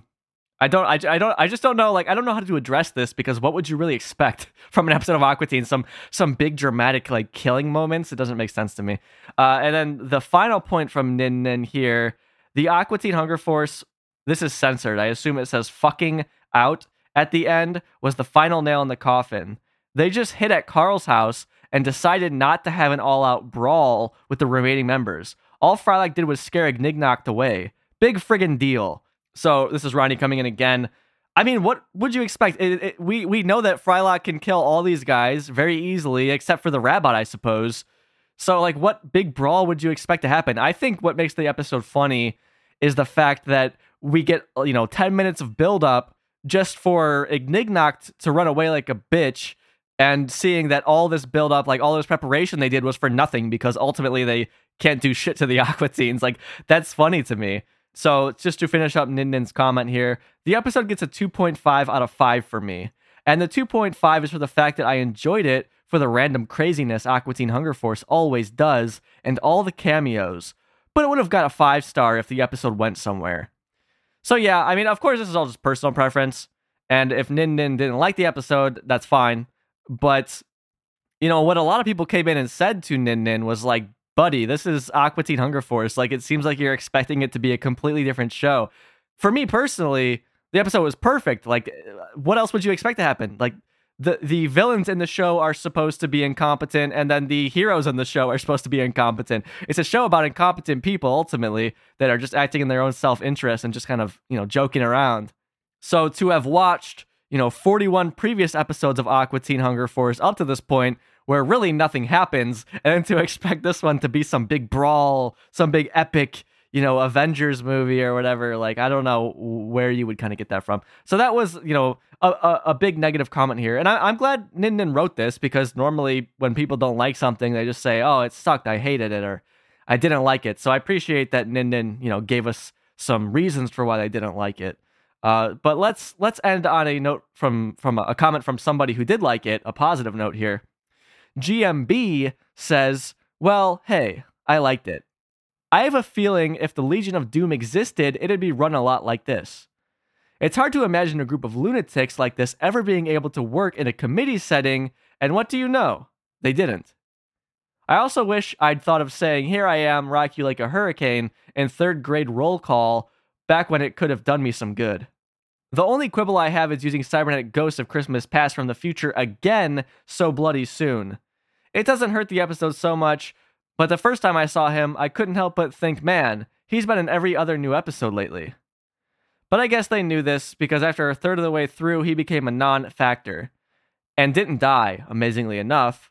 Fantastic episode. One of the ATHF's best. A.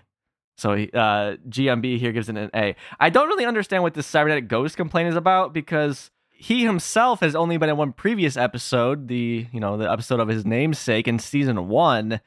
And then the Turkatron was, like a couple episodes ago, but I don't know where they're getting from the idea that he's been in every other episode lately. It just doesn't make any sense. This is including Turkatron, his third time ever showing up on Aqua Teen, so very strange there. But a point I really liked by GMB is like, a group full of these maniacs would not work out. Like, how would they all work together? It doesn't make any sense. And that's exactly what happens. They really don't work together in any sort of meaningful way. And that's just so true. That's exactly how it is. And I've said this before on the podcast, but Venture Bros gets a lot of credit, deservedly so, of course, but for showing, the side of organized villainry about how bad it is, like how they are all incompetent and such. But Aqua Teen did it first, and Aqua Teen did it a lot of showing how incompetent villains are.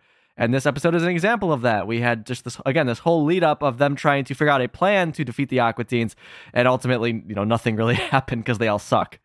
So I'm kind of going into my thoughts on this one here, just by saying that. Typically in an episode of Aqua Teen, the villains just come in out of nowhere, and then we have to see the Aqua Teens react to it. So it was fun to get the opposite of that. We got all, build up of the villains preparing to attack the Aqua Teens, just to see it fail. So it was fun that they kind of, turned this thing on its head here and gave us a different perspective. I really like that about this episode. And I think it's cool that this is technically, like Shinsuke said, a Moon Knight episode. And it is. And it's interesting. What's interesting to me is that in season 1 of the show, Moon Knight's got 2 episodes, very quickly together. And then this season, they didn't even really get their own standalone episode. They've had little cameos here and there. But this is the most we've seen of the Moon Knights over these 24 episodes this season, which is shocking and surprising considering how popular these characters were. And going into season 3, there are, 2 main Moon Knight episodes. So they really, they went from being hot on the Moon Knights to kind of cold to hot again. So to me, it stands out that we had so few Moon Knights this season. But it's cool that we got the Moon Knights in this really interesting way, in this really big way of putting together this giant group of villains to attack the Aqua Teens and get their vengeance on the Aqua Teens. Beyond that, I did touch on some of my other thoughts. For example, I do like how every single villain we saw had some sort of interaction, some sort of moment in the episode. They weren't just there as set pieces. And my complaint about this one is it's so good that I'm upset that they didn't do this more. I would have loved if just every season end, they could have done one of these. Now, I'm sure that would have gotten old. Maybe they could have found new things to do with it, but it would have been so cool to see these villains just meet back up again and try and plan something. I mean, it's just a bummer that this is the only time we really see something like this in this capacity because it's just so funny. And as Aqua Teen goes on, we keep getting more and more villains. And they could have just kept including new villains in the mix with some of the classics returning. So, bit of a bummer there that, we saw just this great thing and then they never really did it again. Although I can't say that I blame them because this was such a hard episode to make. I'm sure it was expensive and time consuming to do this one. But yeah, really having said all that, I think I've got to give this one 5 screws of damnation out of 5. It's just a great episode. I'm sure that anybody could say, oh, I wish they had this villain instead of this villain, like whatever. For what it is, I think this is just a great episode. And it's almost frustrating that, like, obviously this isn't a good one to show somebody for the first time because you have to know who these characters are to some extent for this to make any sense. But I wish you could because the writing here, the jokes here are just so solid just the entire time. And all these villains really shine. It doesn't feel like some villain was just, half-assedly brought back just to say one line and then get out of there. It's like every villain, we remember why we loved them in their specific episode. So that's where I'm going to leave you, Aqua Friend. If you like this one, if you don't like this one, let me know. I'm on Instagram, Twitter, @AquaTeenPod. There will be posts up corresponding to this episode. So, of course, thank you for listening. Thank you to the Moonmasters at patreon.com/dancingisforbidden for supporting the show. And a special shout out to my homies, the #1 in the Hood G tier patrons. We got Sean, Ian, Captain Buford, Brian, Robinson, and Reverend Raven 46. You guys can pick up trash on the side of the highway any day of the week. I'll see you in 2023. We're going to be going over our Season 2 retrospective and then kicking off Season 3 of this show. And if you're on the Patreon, well, we'll have a few more things popping up there before the year is over. Take care. Have a great end of your year. I'll see you in the next one. Bye-bye.